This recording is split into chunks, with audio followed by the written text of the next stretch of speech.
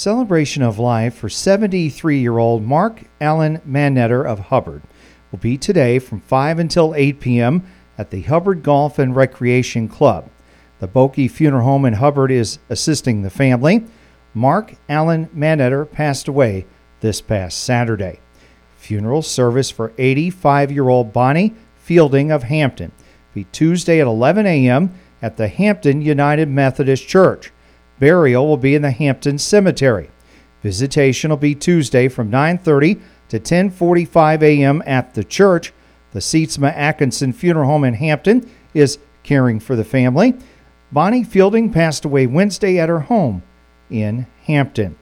A funeral service for 98-year-old Lowell Happy Hudson of Dumont will be Tuesday at 1 p.m. at the Dumont Reformed Church. Burial will be in the Dumont Cemetery.